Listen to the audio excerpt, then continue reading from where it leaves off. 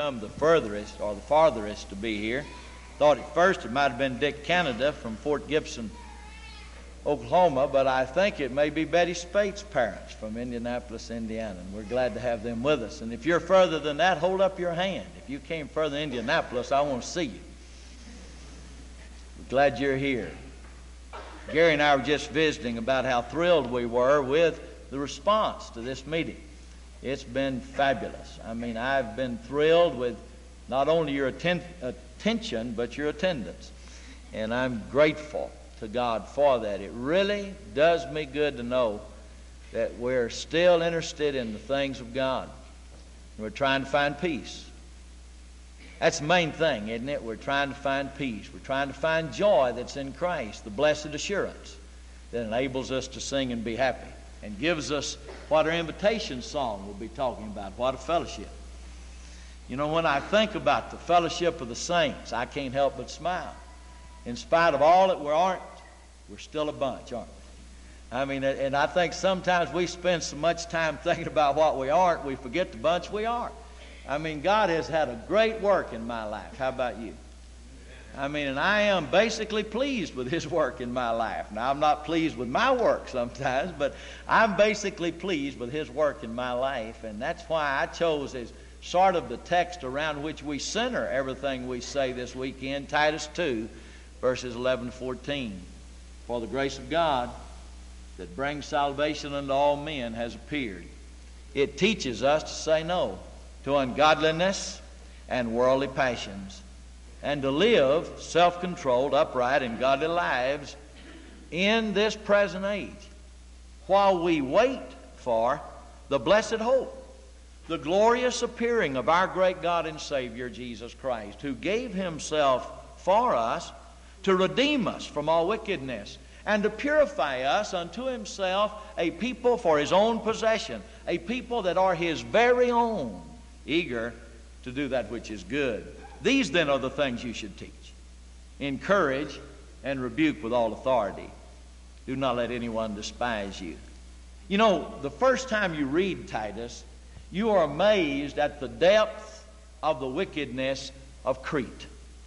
I mean, the very first time I read that epistle, I thought, surely here there can be no strong Christians, because here are people that the best thing that can be said of them by one of their very own poets is Cretans are always liars, idle gluttons.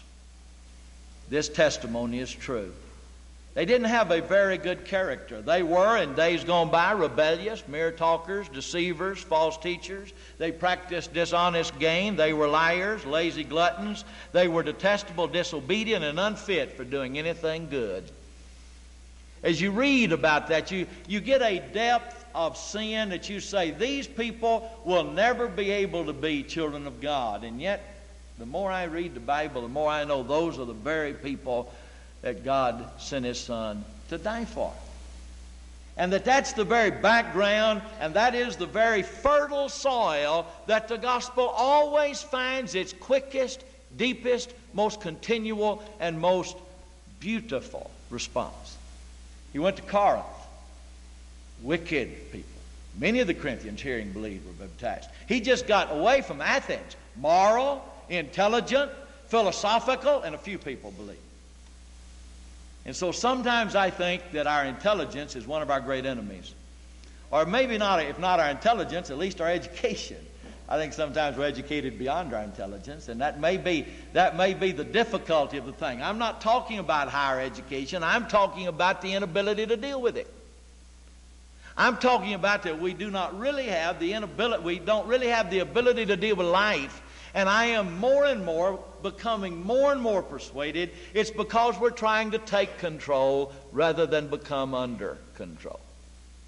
We're trying rather to be in control of our lives rather than yielding and surrendering, and that's the message of the chapter or the paragraph that we just read.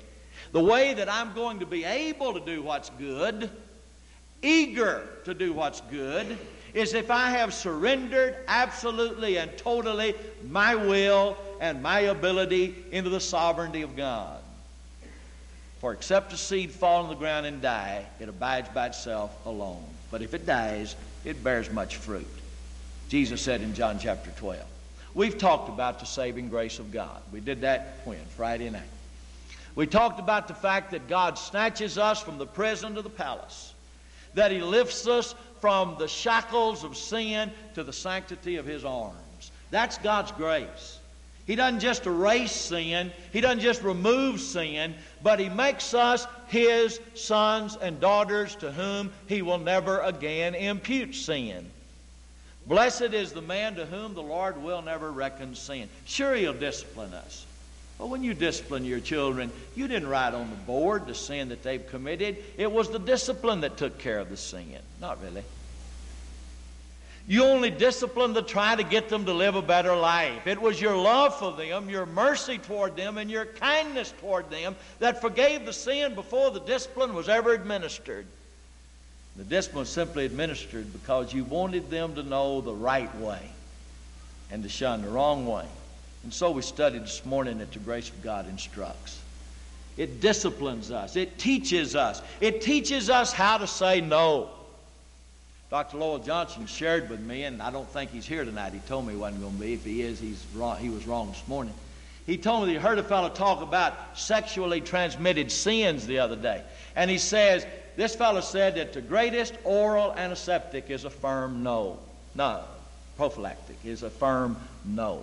That's the greatest oral hindrance of any sin is the word no. When met with sin, don't say, well, I'll think about it. Don't say, well, I'll debate whether or not I ought to do it. Have already determined that you're going to say a firm no, even if you don't want to. Because most of the time you probably don't want to. Because sin's a lot of fun.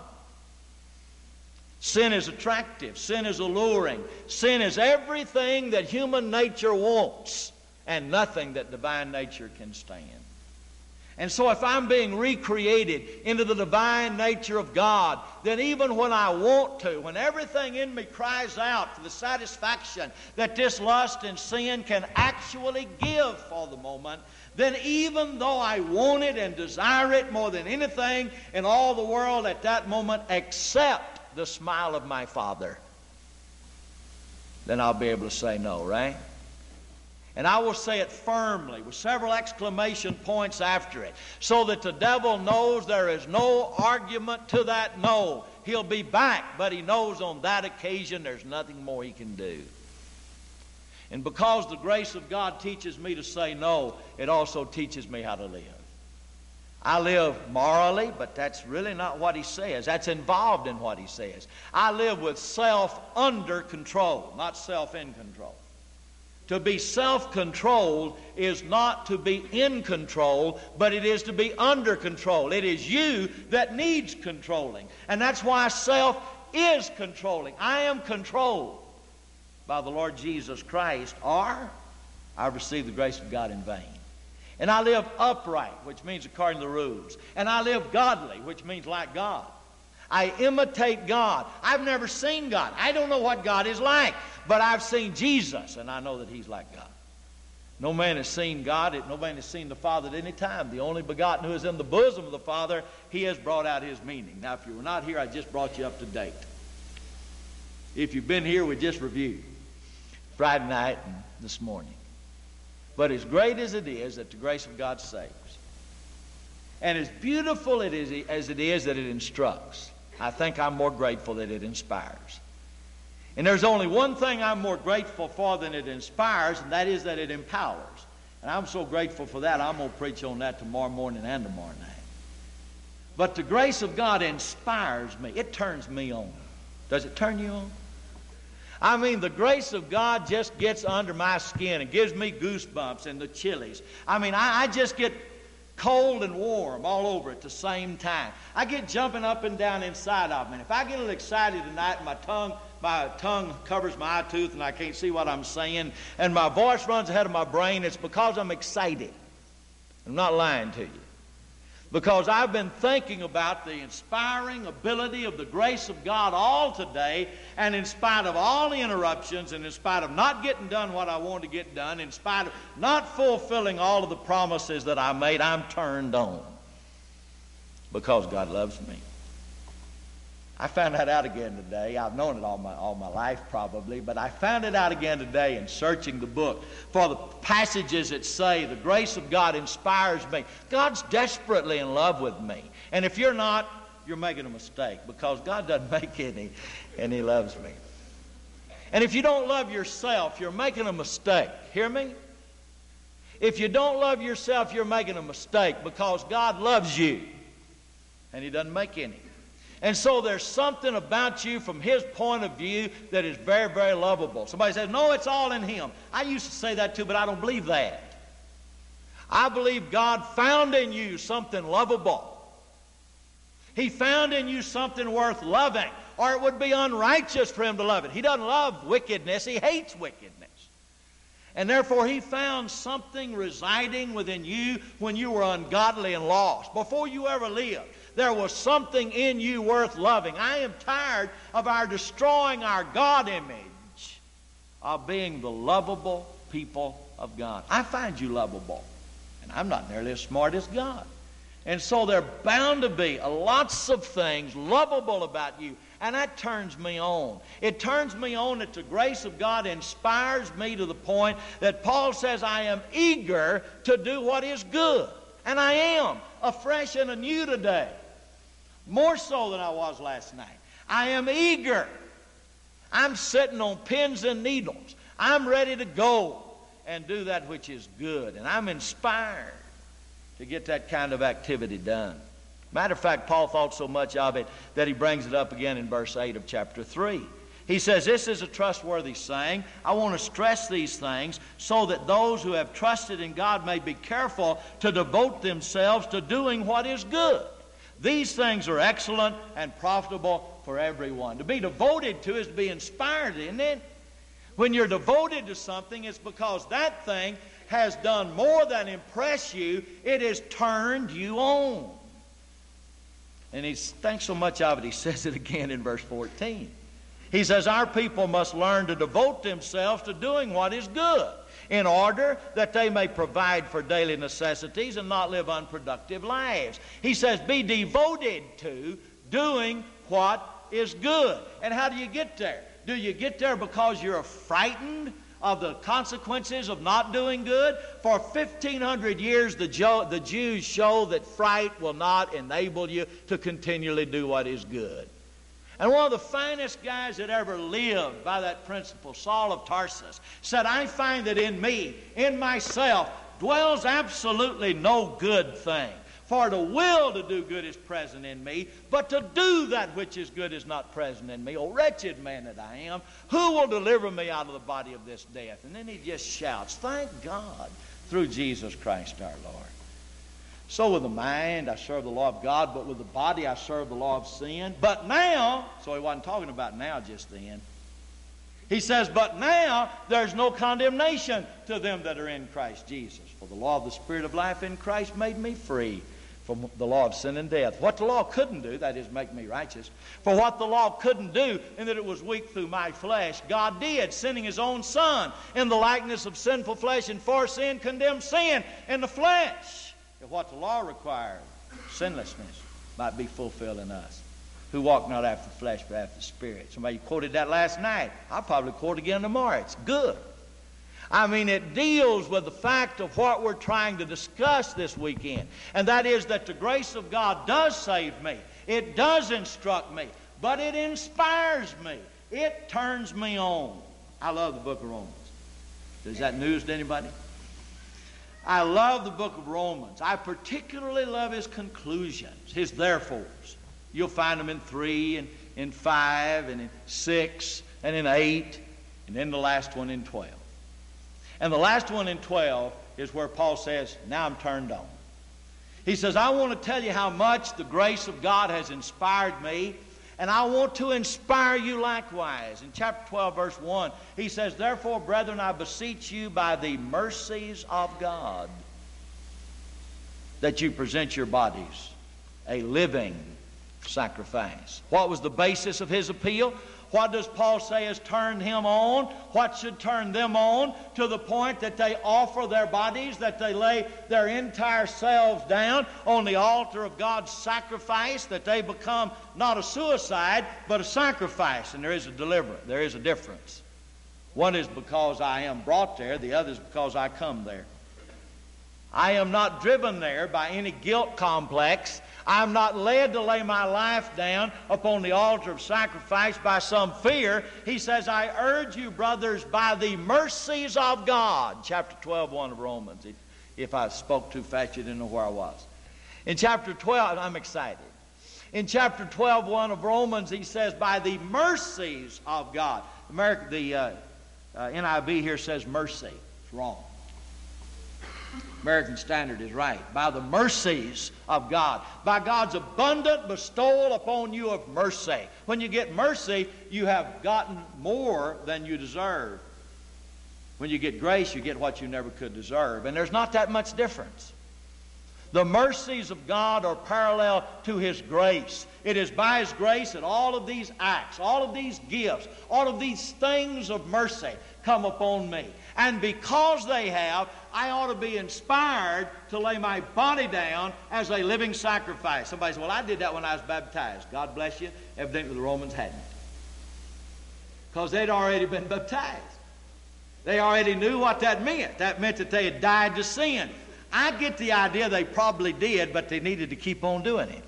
I get the idea that this is not a one-time presentation, because he tells them back in chapter 6, are you ignorant that when you were baptized you died? That's a sacrifice, isn't it? You were buried and you were raised. And so he's saying, continually put what you are, not what you have, put what you are, what you have gets there. He said, put what you are on the altar of God's sacrifice. I need to be inspired. I need a reason to do that. I need a basis upon which I can continually have my way destroyed and God's way built.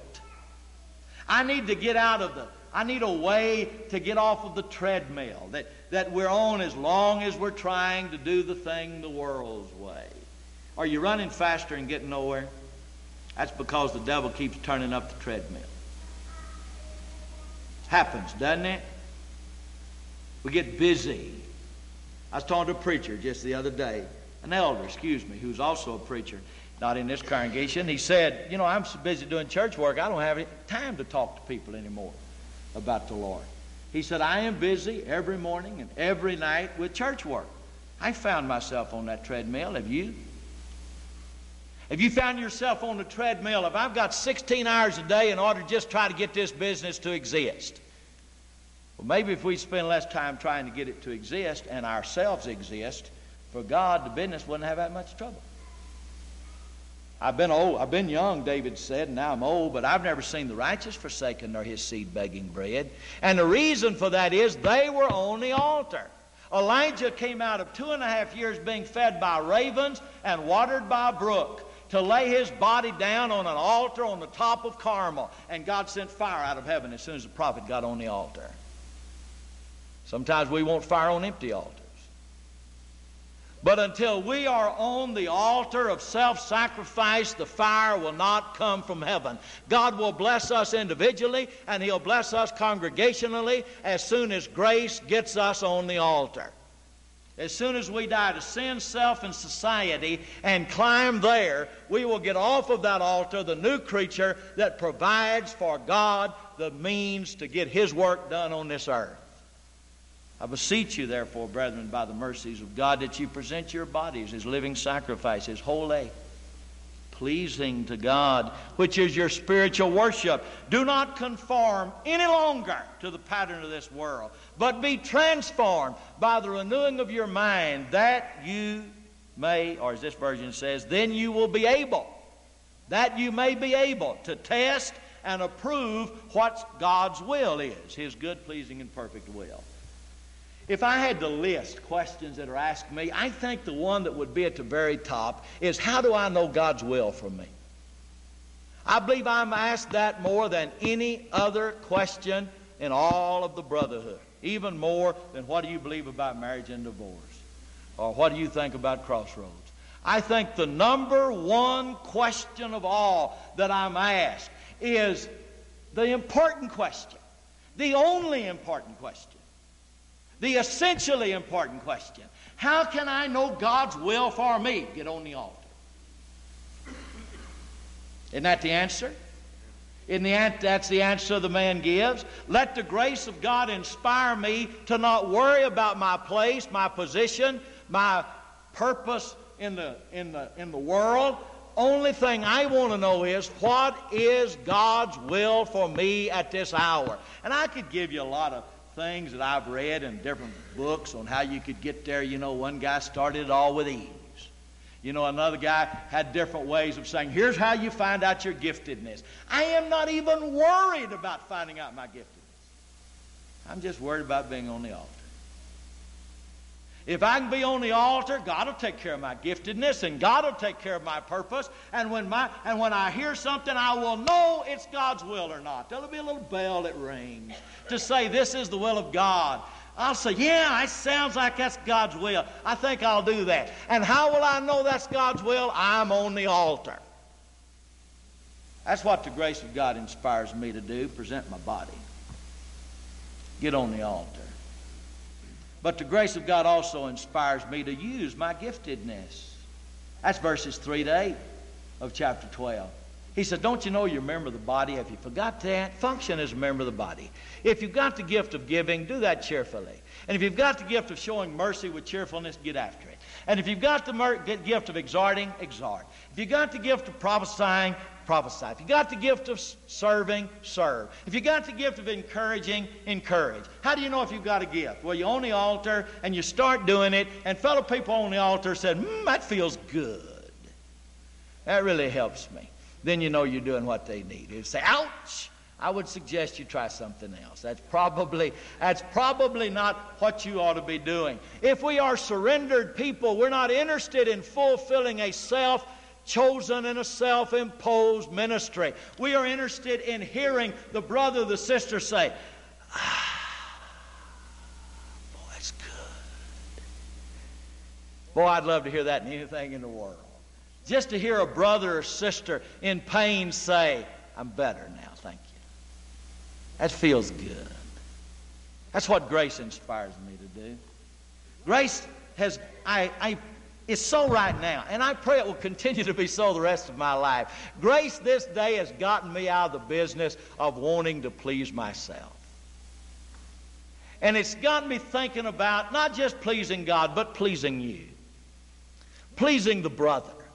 Because that's what grace ought to inspire us to do in the using of any gift God gives us, because we are altar people. Because we're on the altar. Because we've sacrificed ourselves, God has given us these gifts. But the grace of God also inspires me to be devoted to the body. Not just to use my giftedness, but to be devoted to the body. That's verses 9 through 21 of chapter 12. And he states it in verse 10. Be devoted. Be devoted to one another in brotherly love. For any time that I've thrown a rock in your path, I apologize. For any time that an arrow from my quiver penetrated any part of your body, I apologize. And this is serious. My mouth's dry. For any time that a dart has inflicted any pain upon you that came from my pocket, I apologize. I want you to know I'm devoted to you. I don't just love you. And this is not just preaching. I want you to know that. If this is preaching, I'm hollering, right? I really want you to know that I'm devoted to you. And I hope you're devoted to me.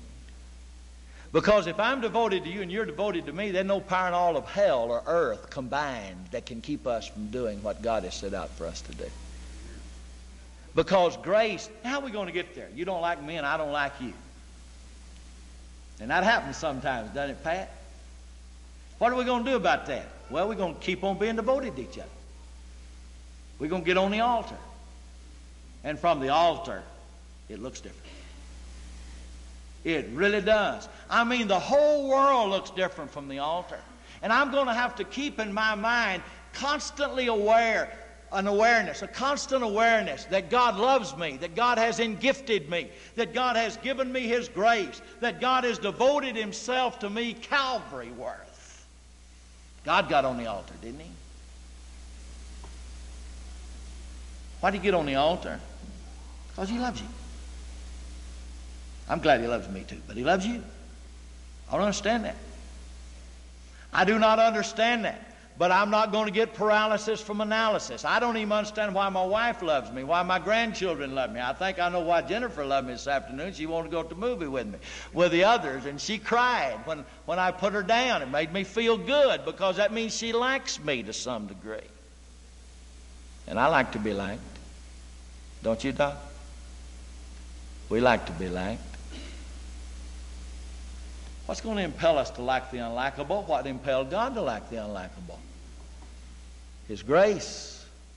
The grace of God inspires me to be devoted to the body. It inspires me to submit to authority. I'm not going to spend any time on that, but that's 13:1-7. Paul's talking about what grace inspires him to do. Put his body on the altar. Use his giftedness. Be devoted to the body. Submit to authorities. Sometimes it's hard to drive 55, isn't it?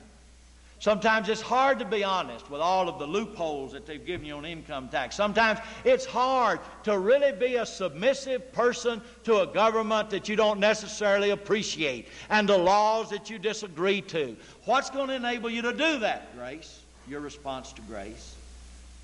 Grace will inspire us to obey all of Nero's rules. And that's who was on the throne when Paul wrote that. Enable us to pay the taxes to keep Nero on the throne. So we will obey and we will pay. Why? Because we're afraid of the authority? Maybe at first that's the reason why. But he says not for fear only, but also for conscience sake in verse 5. Because of conscience. What does conscience have to do with it? Oh, to grace, how great a debtor daily I'm constrained to be. You see, my relationship to government is not determined by my birth, but by my rebirth. My new birth determines my relationship to this government. I'm a sojourner here now. I'm not a native-born citizen. I'm an alien and a foreigner here. But I am to obey every single ordinance, whether it be from the king as supreme or from the governor as sent by him. Peter said in his first book. And in doing so, I become an example to ungodly people that can't even obey though they're native-born. I mean, they are native-born to this land, and they find no ability to obey. I'm a stranger and a sojourner and a foreigner and a pilgrim, and I'm obeying. Why? Because Jesus died for me, and God loves me, and He's engifted me, and He's empowered me, and that inspires me. That turns me on to be a good citizen of the nation. The grace of God inspires me to love my neighbor. That's chapter 13, 8 to the end. The neighbor here is the outsider. I am to love my neighbor. You give me any commandment, Paul says. Don't commit adultery, don't murder, don't steal, don't covet. Any commandment. Go outside the 10 to the 413 or the 600, however you want to count them, and any one of them or all of them put together are summed up in a single sentence. What's the bottom line? Love your neighbor like you love yourself. Love doesn't do any harm to his neighbor. Therefore, love is the fulfillment of the law. We don't harm our neighbor. We don't plot against our neighbor. We don't cheat our neighbor. We don't lie to our neighbor. We don't steal from our neighbor. We don't covet from our neighbor. Why? Because there's a hell that waits people that do that? Is there a hell that waits people that do that? Yeah. But that's not why we don't do that. We don't do that because we're already doing something that keeps us from doing that. If you're going north, you can't go south. And if you're getting bigger, you're not getting smaller. And if you're loving God, if you're loving your neighbor, you're not harming your neighbor. That's how simple it is. Why are you not harming your neighbor? Because you know about the grace of God. Because the grace of God has inspired you. It has made you eager to do what's good. And what's good? Loving your neighbor. That's real good. Feels good. Does good. Is good. Isn't it? That's what's right. And what's going to get me there? I love God. Well, maybe that'll get me there occasionally. God loves me. That'll keep me there. The love of Christ compels me. We thus judge. One died for all, and therefore all died. With apology to my wife, because she never likes to be mentioned in a sermon, it is not my love for her that keeps me faithful to her. It is her love for me. The fact she loves me, in spite of all the warts and all the wrongs I've done her, and all the things that I've done to shame her, she still loves me. That's a mystery, but I'm not going to get paralysis from analysis. I'm just going to enjoy it. And that's the way I feel about God. It is not my love for Him that impels and compels and drives me. It is His love for me, the fact that He loves me. It's grace that made me a debtor, not my obedience. The grace of God inspires me to bear with and for the weaker brother. That's chapter 14, 1 to 15, 13. That's what the love of God and the grace of God impels me to do. That's good. That's what's good. I'm eager to do that because that's good, feels good, is good, does good. To love my weaker brother to the point that I bear with him and I bear for him. Bear with him is in 14 and bear for him is in 15. It says, accept your brother. It says, accept him whose faith is weak, without passing judgment on disputable matters. Boy, I like that translation. How do you know a thing is disputable? It's been under dispute a while. And that's how you tell it. Isn't somebody, well, that doesn't make any, that's simplistic. Yeah, I know, that's why it's right. You can't tell a thing is disputable except for the fact that good brothers for donkey's years have disputed it and not settled it. I mean, when brothers have argued and disputed for years and years on a thing, I don't care what you believe on it, I'm going to hug you. I'm going to accept you. Somebody, yeah, but there's a right way. I know it. As soon as we find out it, we'll find out what it is, we'll both believe it. Somebody says, well, my way's right. For who? There are disputable matters, brothers and sisters, and if we're not aware of that, there is no way we can properly respond to the grace of God.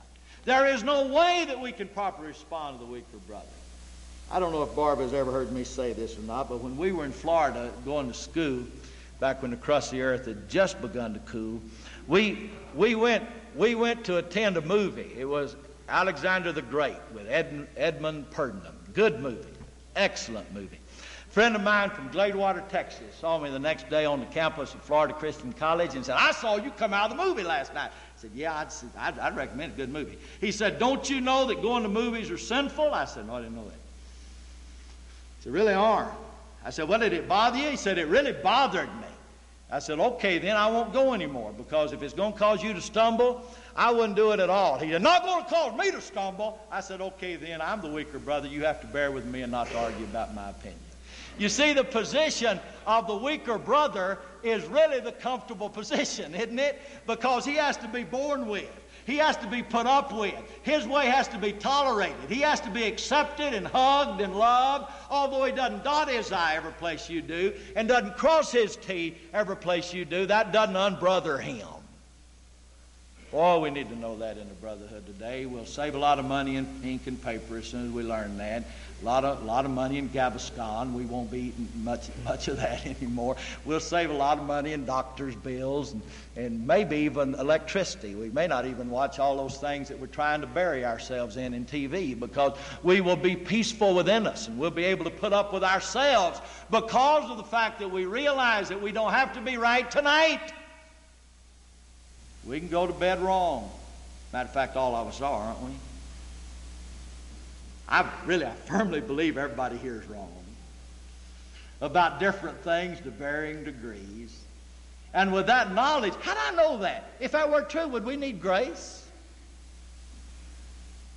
I mean, we wouldn't need to be saved by grace anymore if we had our ducks all in a row. There never will be the day that you've got it all lined up right.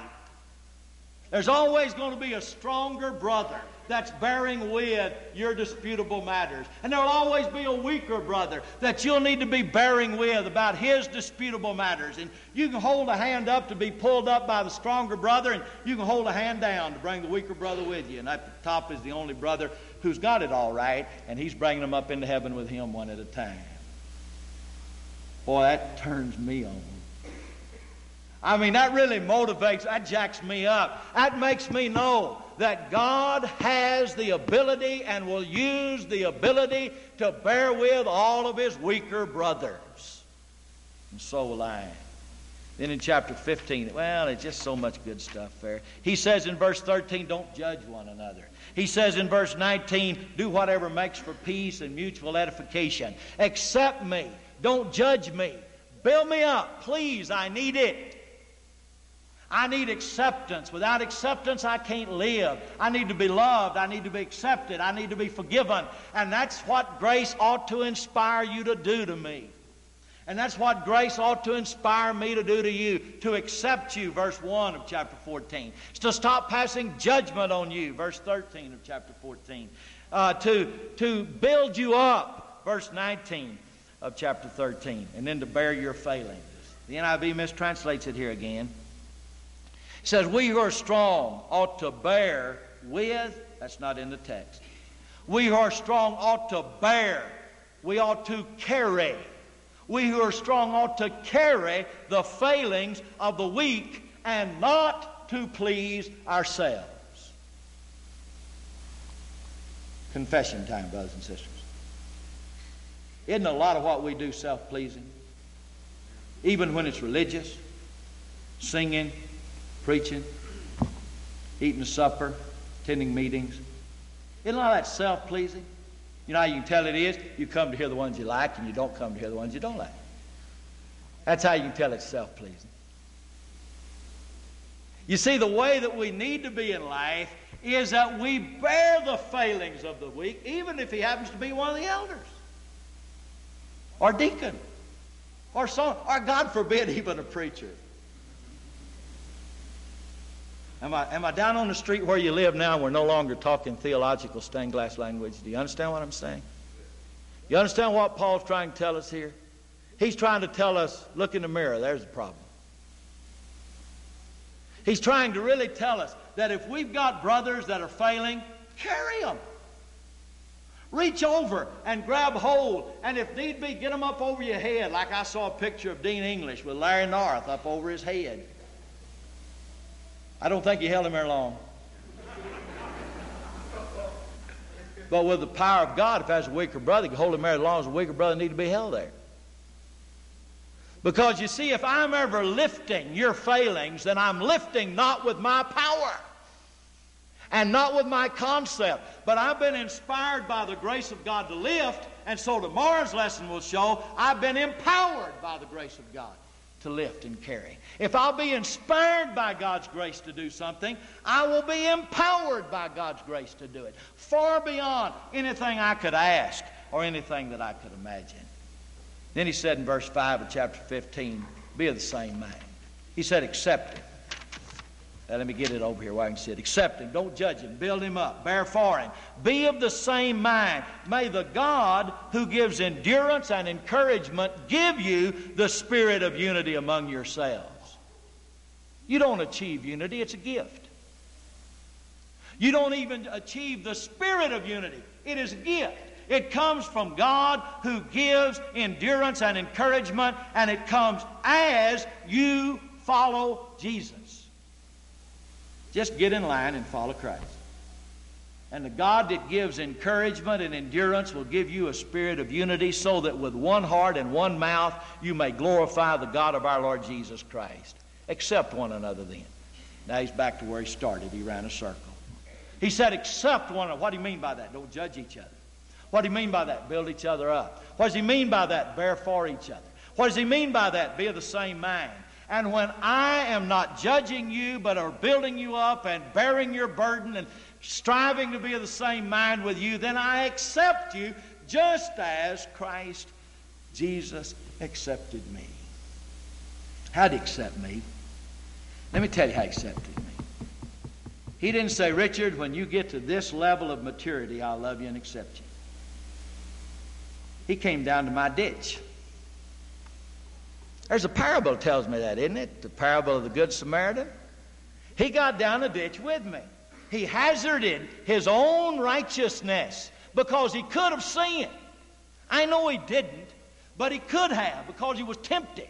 And that means he wanted to do it. He had a desire to do it, and even in his mind contemplated how good it would be to do it. But he didn't do it. He got down in the ditch with me, and love lifted me.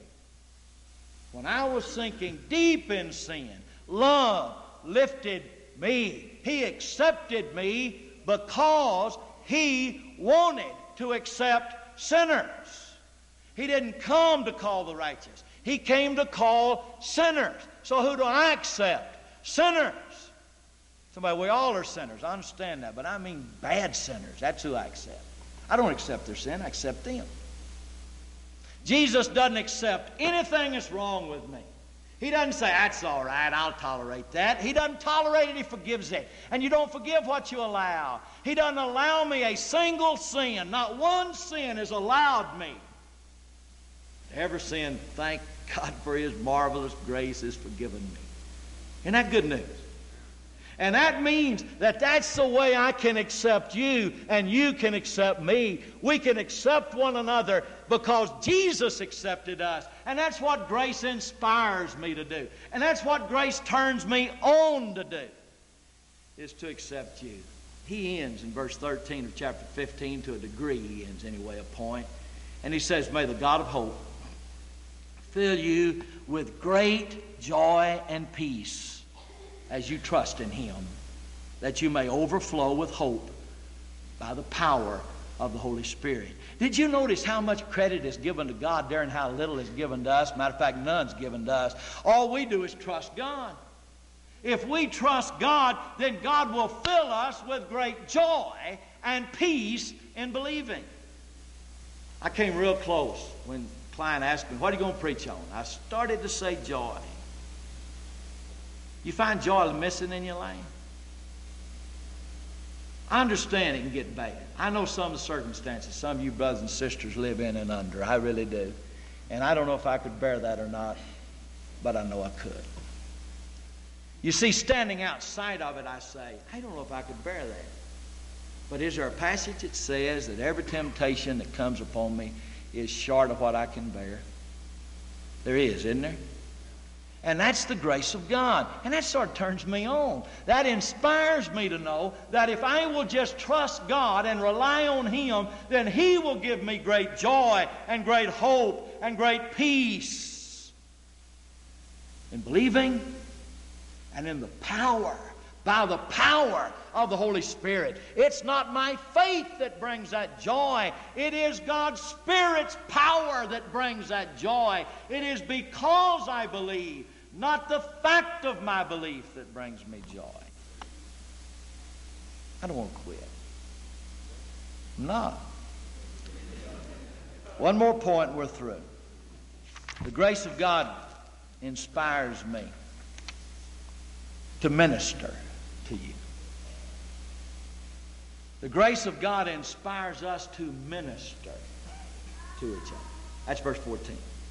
I myself am fully convinced, brothers, that you yourselves are full of goodness, complete in knowledge, and competent to instruct one another. That word instruct in the original language is a very interesting word, and that's proven by the fact that I have 14 translations sitting on my office, on the desk out in my office right now, and they have 14 different translations of that word. It is a very interesting word. One says counsel. Another says confront. Another says exhort. Another one says instruct. Another one says bind up.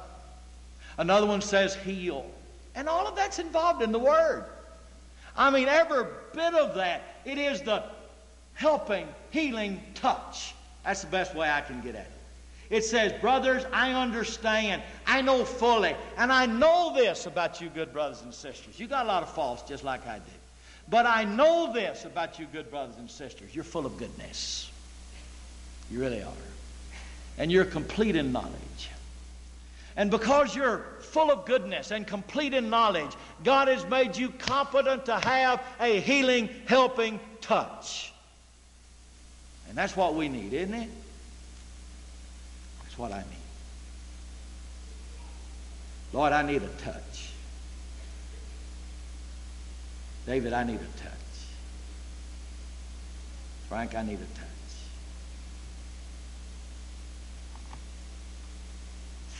Sully, I need a touch. Marinelle, I need a touch. And so do y'all, right?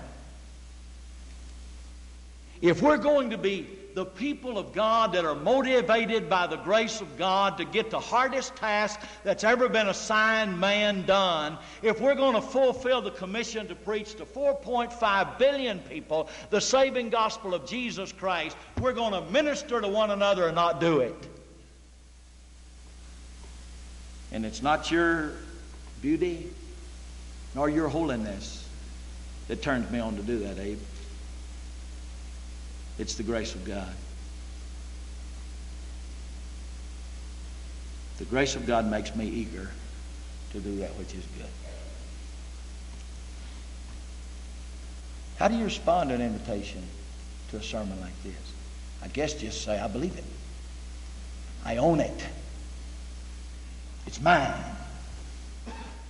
And I will be from this day forward a debtor to grace.